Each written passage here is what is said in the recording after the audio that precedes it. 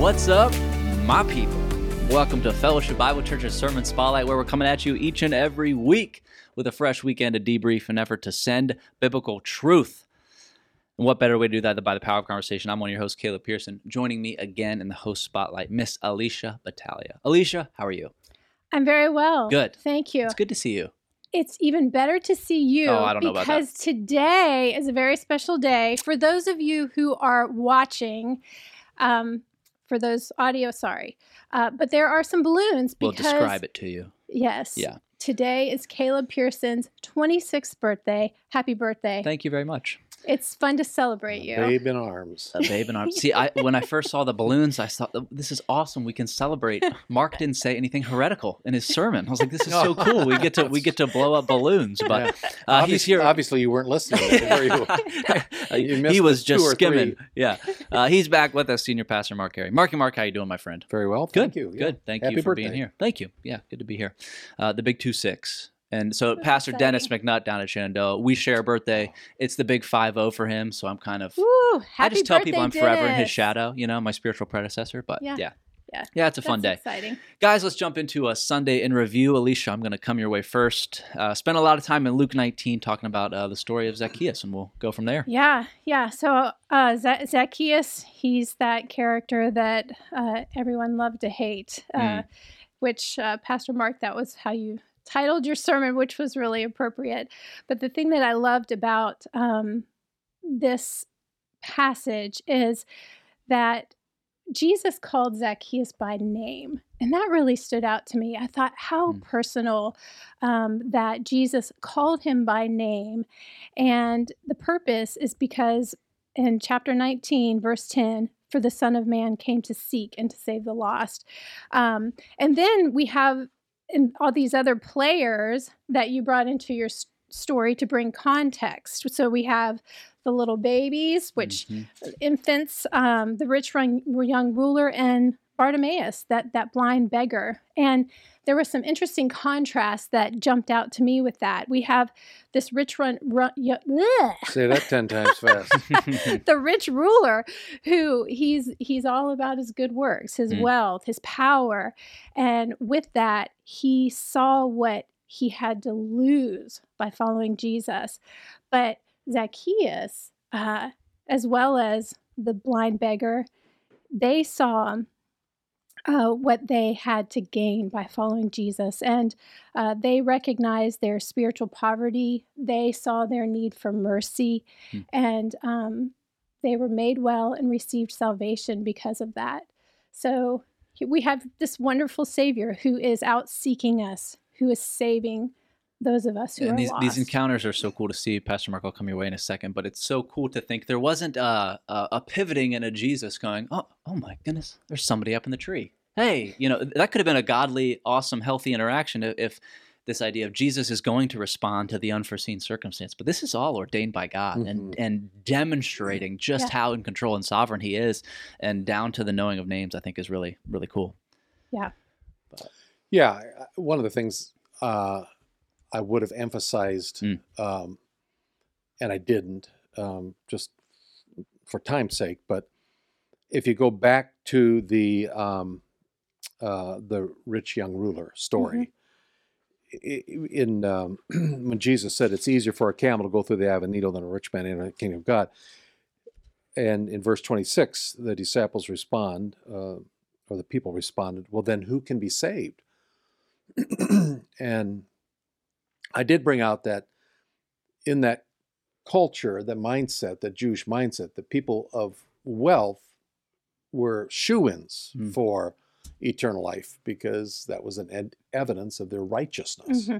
So when Jesus says, it's easier for a camel to go through an eye of and I take it, a sewing needle, than for a rich man to enter the kingdom of heaven, it was like, that was a head scratcher. Like, well, then who can be saved? And Jesus responded, the things that are impossible with people are possible with God, which then he proved with the Zacchaeus story. So it's kind of, the flow of the context, Zacchaeus answers the question, who then can be saved? And it's anyone who is a son of Abraham, who by faith. So faith is where it's building. And so salvation has come to this house because he too is a son of Abraham. And both 18 and 19 are building to that. And it reminded me of a time in my mentorship when Don talked to me about the camel going through the eye of the needle, and how they're kind of in the mid 2000s, like this interpretation of, a needle, something about a small doorway of the time, and how there was a scenario in which a camel could get through it, but it was kind of unlikely. It really have to be a special camel or something like that. But the interpretation tends to hold up that this is not a possibility. That's right. And it is being of Abraham, and letting 18 pour into 19 and think, okay, the author put it this way for a reason, which is really cool. So go ahead. Well, I was going to say, and with these stories, we see this picture of eternal life looking differently than what the worldly standards perceive it. It's this, once again, the upside down kingdom where Jesus is taking this external obedience, this religion, and it doesn't equate salvation. And something that jumped out to me with each of these stories was something had to be lost in order for it to be gained. And so in chapter 18, going back to the story of the Pharisee and the tax collector, which you didn't touch on in your sermon, but I think it plays right into it. For everyone who exalts himself will be humbled, but the one who humbles himself will be exalted. And then moving on to let the children come to me. Truly, I say to you, whoever does not receive the kingdom of God like a child shall not enter it. And then with the rich young ruler, and he said to them, truly I say to you, there is no one who has left house or wife or brothers or parents or children for the sake of the kingdom of God who will not receive many times more in this time and in the age to come. And then Jesus foretells his death, which is another like, wow, this is pretty big. And so there's this theme that of something has to be lost in order for it to be gained, which I thought was really neat as well. That's good. Yeah, it goes back even before that to the lost coin, or the lost son, the lost coin, the lost sheep. And John Morrison is going to be talking about that this coming weekend, but the lost coin. But yeah. So Philippians 3, that I think sums that up really well too. When he's talking about, all of his credentials, and then he says, but whatever gain I had, I counted as loss for the sake of Christ. Indeed, I count everything as loss because of the surpassing worth of knowing Christ my Lord. For his sake, I have suffered the loss of all things and count them as rubbish, in order that I may gain Christ and be found in him, not having a righteousness of my own that comes from the law, that which comes through faith in Christ, the righteousness from God that depends on faith, that I may know him and the power of his resurrection, and may share in his sufferings, becoming like him in his death, that by any means possible I may attain the resurrection from the dead. And I think Zacchaeus was experiencing a taste of that, of what life with Christ is, so that he was so affected by his encounter with Jesus that he repented and his life changed. There was a physical result of I'm gonna repay, not just repay, but more than repay, and try to make it as right as he possibly could. Yeah, yeah. Again, it's a real story. It really happened. There was a Zacchaeus. All that happened. It's a pretty shortened version. I mean, it's fun to speculate what would have been going on. I mean, the joy that Zacchaeus must have felt, the excitement that prior to that, the guilt he must have had. He had to be a man living with guilt, and we don't know the background to his story, but as I brought out the Kenneth Bailey book, Jesus Through Middle Eastern Eyes. I mean, the running, the climbing the tree, all these countercultural, anti-cultural things that he did of humiliation and shame. Childlike.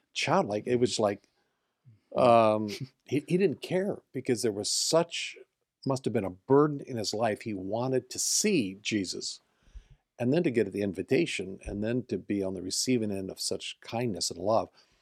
But why? Verse 10, for the Son of Man has come to seek and to save that which is lost.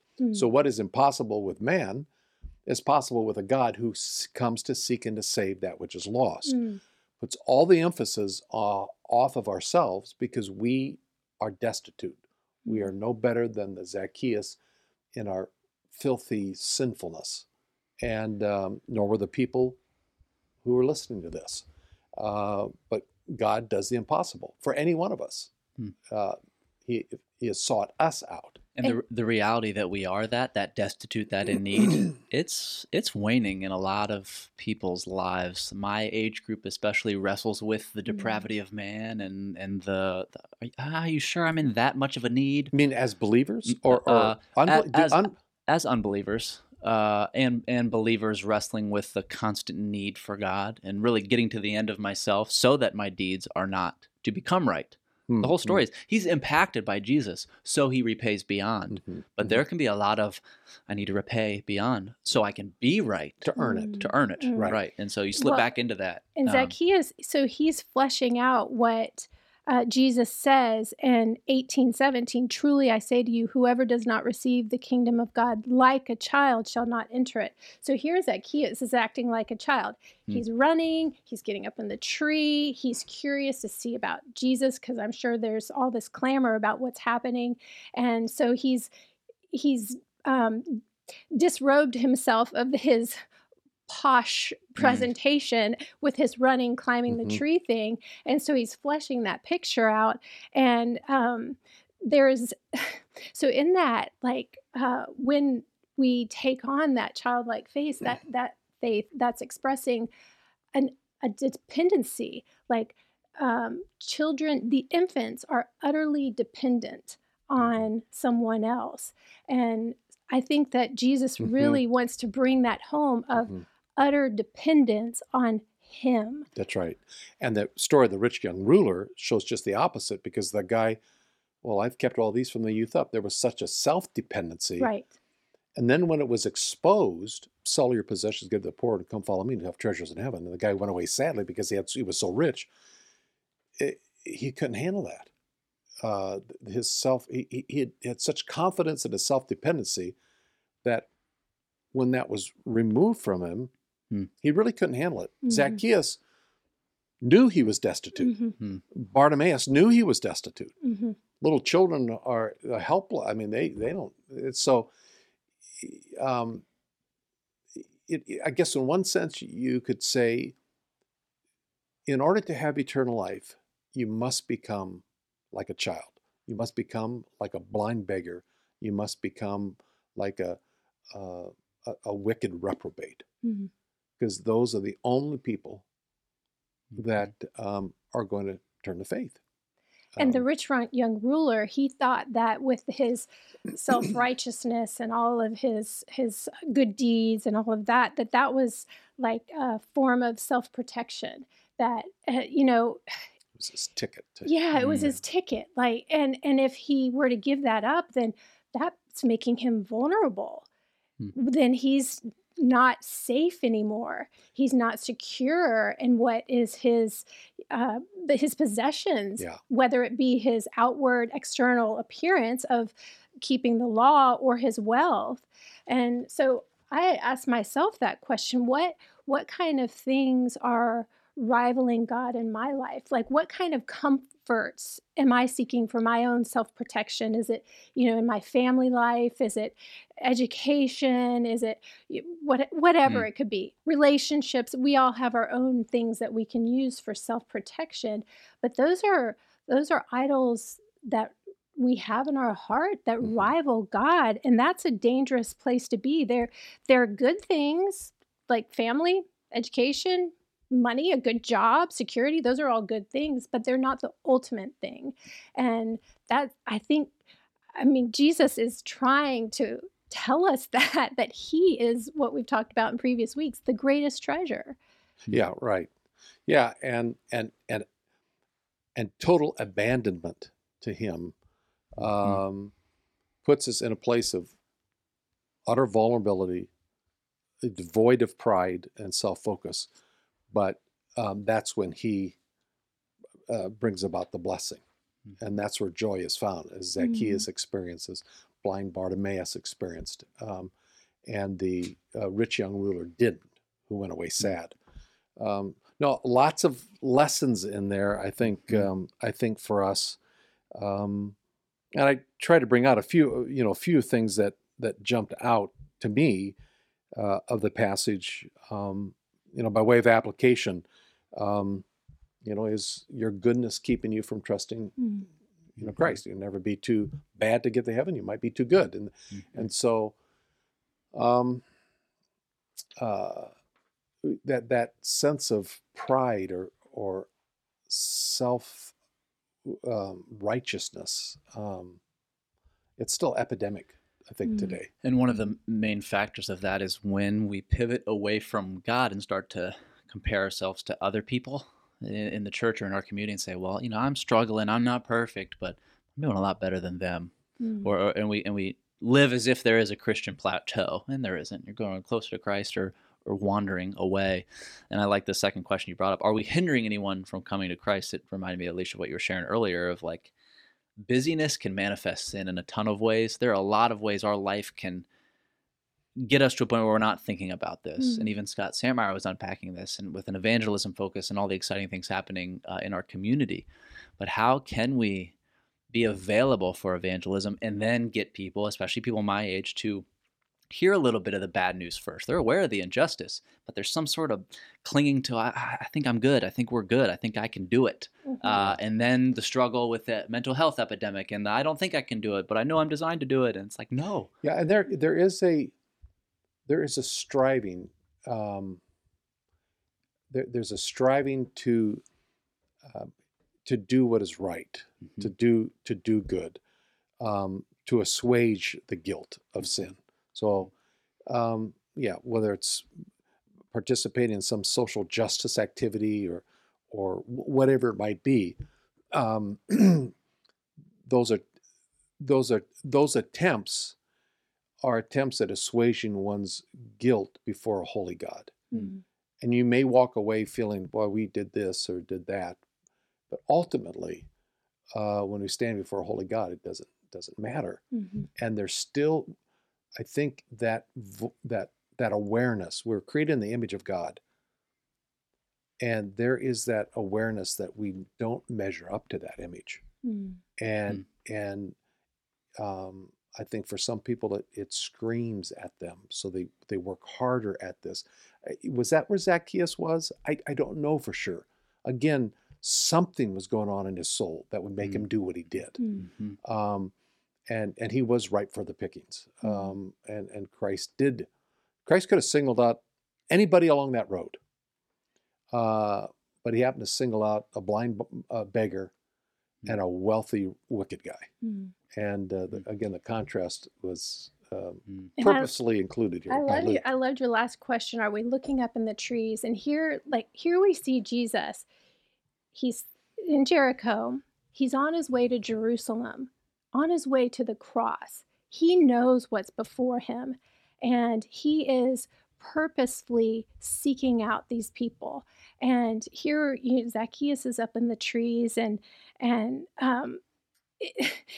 that convicted me, because I thought, how often am I just so focused on the next thing, like what's on my agenda for the day? And one of those self-protection measures that the Lord revealed to me through this is my time.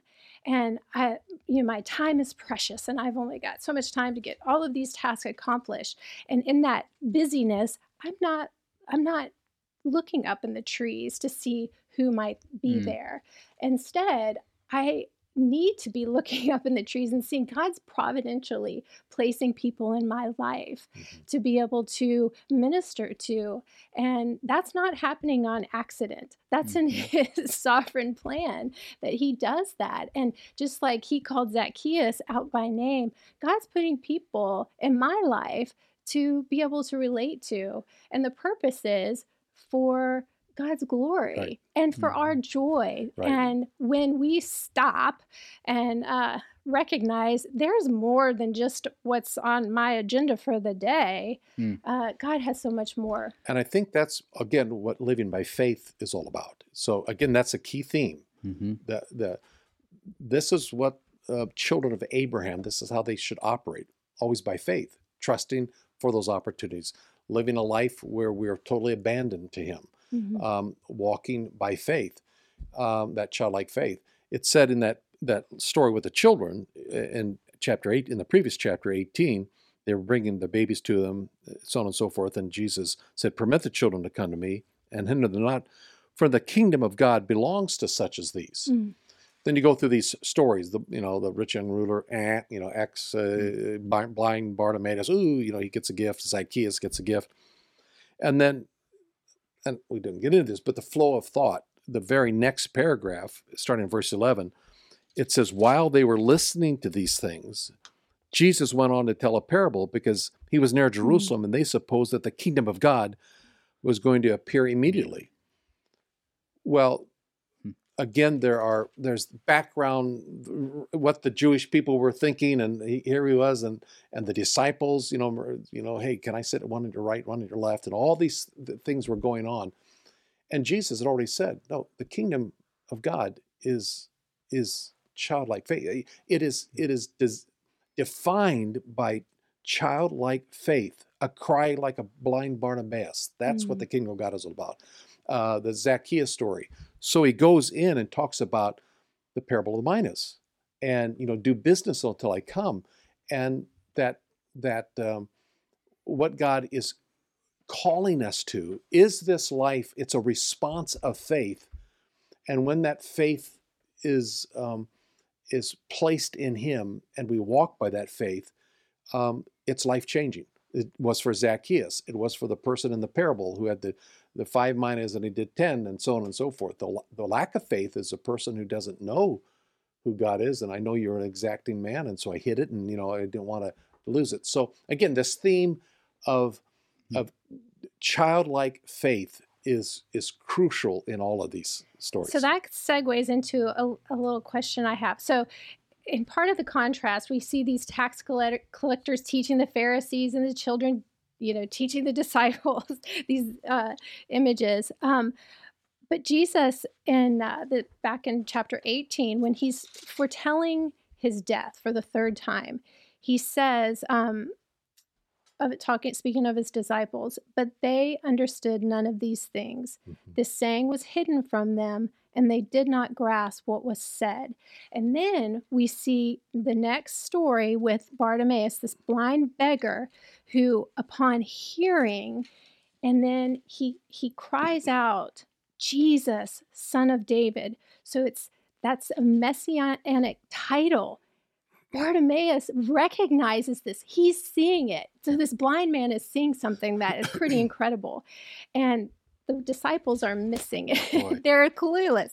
And then, but then, we know it's a temporary blindness, that they're not seeing it, because in Luke 24, starting in verse 45, "Then he opened their minds to understand the scriptures and said to them, 'Thus it is written that the Christ should suffer and on the third day rise from the dead,'" and then so forth and so on. So he does open their minds before he ascends so that they can see.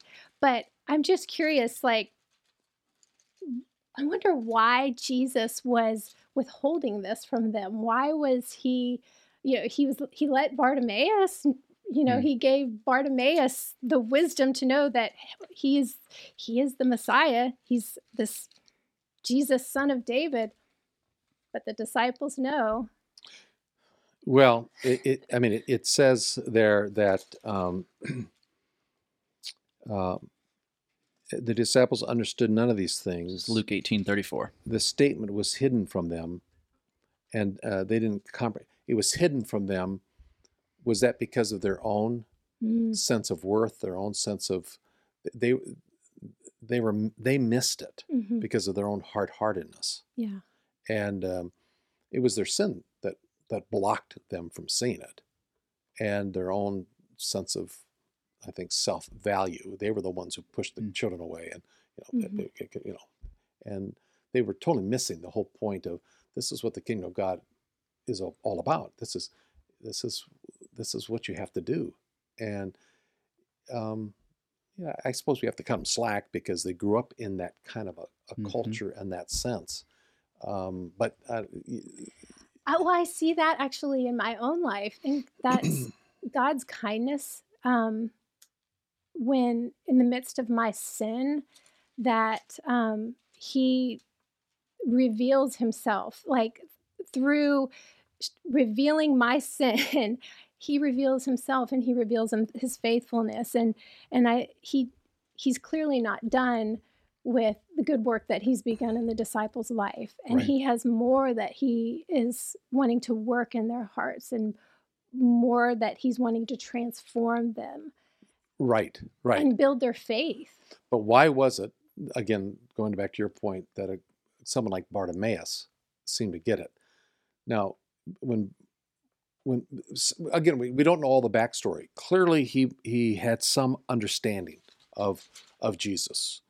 What's all the commotion, and what's happening, and he began to inquire. In verse 37, they said Jesus of Nazareth was passing away, and that's when he called out, Jesus, son of David, have mercy on me. Like you said, it's a messianic.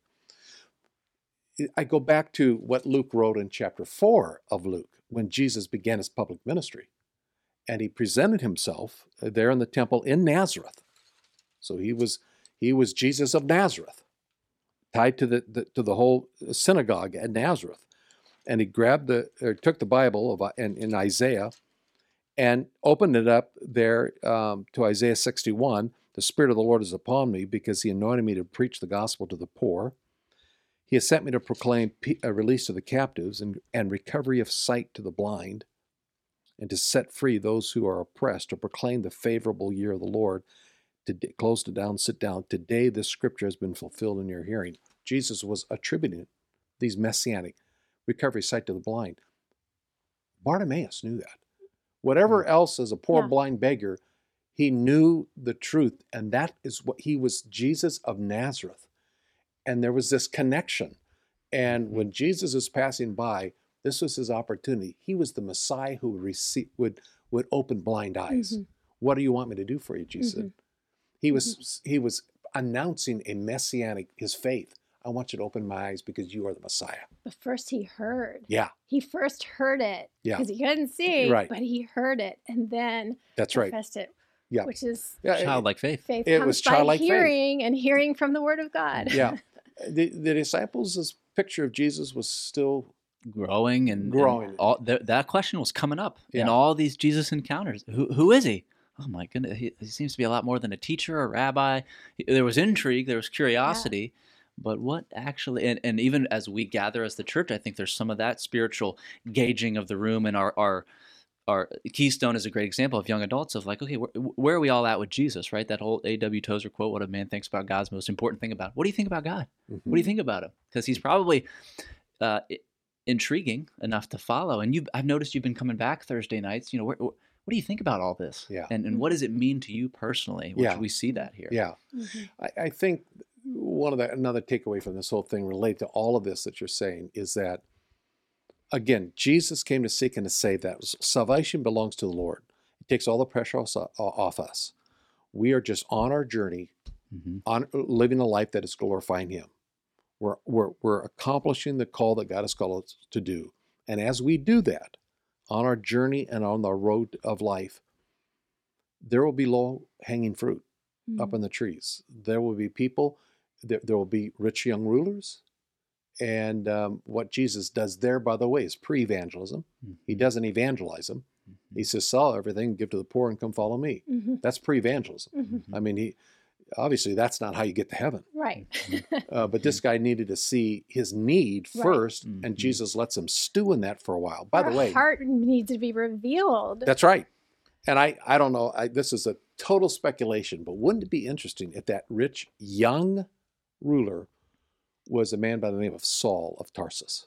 Oh. Oh, no, don't even think about it. But it wasn't that much longer, and the day of Pentecost, and the church began, and Saul was right there in the midst of it. It's a fun one to study because he asks about inheriting the kingdom, and then Jesus addresses entering instead. That's right. And who wrote a lot about inheriting the kingdom? Yeah, the Apostle Paul. Right. Anyway. Yeah. But it is this confidence that God is sovereign.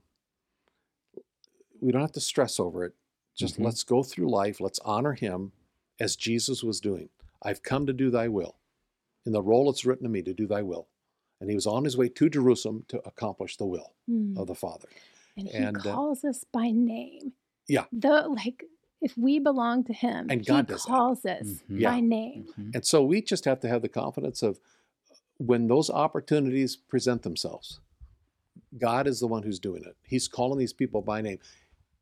The blessing of blessing is he wants to use us in the process. Mhm. Mhm. So, sometimes someone said, be like the Arctic River, we're frozen at the mouth. Mhm. Well, let's open our mouths. And Mhm. like, as you just said, so what do you, what's this view? What's your view of God? Or Mhm. who do you think Jesus was? Mhm. Let's just be Start the conversation. Yeah, Just, right. Yeah. And even if it goes against the norm or the crowds, like I said in the sermon, what the crowds probably wanted to hear is, Zacchaeus, you come down because we want to stone your Mhm. rotten hide to Right. death. You reprobate. Yeah. Yeah. But it was I'm gonna be a guest in your home. Mhm. And no matter, Jesus didn't care what he was focused and fixated on that one he named, Mhm. Zacchaeus, Mhm. and he loved him. Mhm. And that's what grace does. So Mhm. And that's where our confidence is. It's Mhm. in God. It's never in our ability to understand any of this stuff. It can be easy to read through and say, "Ugh, how could the disciples not get it? Mhm. It's right there." But there's a call to pivot. Lord, what might I not be getting? Mhm. Mhm. Because I can look through this. By the way, praise God, we have the full New Testament and the Spirit age and all this different stuff, and they're walking with him. Yeah. Mhm. I have so many kids say, I wish Jesus was here walking with me. I wish I lived in Bible times. I say, what? You are living in Bible times. Yeah. We shouldn't wish to be anywhere else except where God has placed us. Yeah. And we have the Spirit, and Yeah. here we go. And so it's exciting. And I tell you, if we started seeing more Zacchaeus' lives transformed, that will excite a church. It will Mhm. ignite even deeper passion. Mhm. And I have a sneaky suspicion that that's kind of what God wants Mhm. us to see. Yeah. And that's who's going to be in the kingdom. All these unlikely people who have been converted, who've come to faith of all different types. And Yeah. that is, John Newton said, what are the things that I'm going to be shocked most in heaven? Surprised you're there. Surprised at who's not there. And surprised that I'm there. Surprised that I'm there. So, man, if we can, Yeah. if there's one takeaway, it is who are the potential Zacchaeuses, the Mhm. blind Bartimaeuses in our life. No one, that was one of the points, but no one is unreachable. Mhm. And to trust God that he's got a name out there, and he's going to allow your path to be crossed by their path. Let's just stop up, look up in a tree, and proclaim the good news. And by the way, 7.5 billion people created in the image of Christ. That means anywhere you have home field advantage for evangelism. Mhm. The word Jesus is heard. Maybe somebody grows up only hearing it when their dad stubs his toe loud enough. But if you bring up Jesus, there's going to be a thought about it. Well, I Mhm. thought it was just a word you yell, or I've heard about him. So there's all these different ways that people are coming at it, and God is unfolding, and we're simply a part of it, which is just Mhm. really cool. So back in chapter 18, verse 1, when Jesus is talking about the persistent widow, and he told them a parable to the effect that they ought always to pray and not lose heart. And I think that whether it's we're praying for someone to be saved or whatever it is, just to keep praying because God is hearing our prayers. And we're not to lose heart because he is where our hope is. Mhm. Mhm. Yeah, good. Good stuff. Guys, thank you so much for being here. Always a blessing. As a reminder to our viewers and listeners, you can find us all over the place. Just type in Sermon Spotlight in your favorite podcast feed. We pop right up. You can also find out all the cool stuff happening here at Fellowship Bible Church if you go to fbcva.org. The fact of the matter, everybody's at sermons are not meant to just take an hour, but rather transform a lifetime. Until next week, much love. God bless.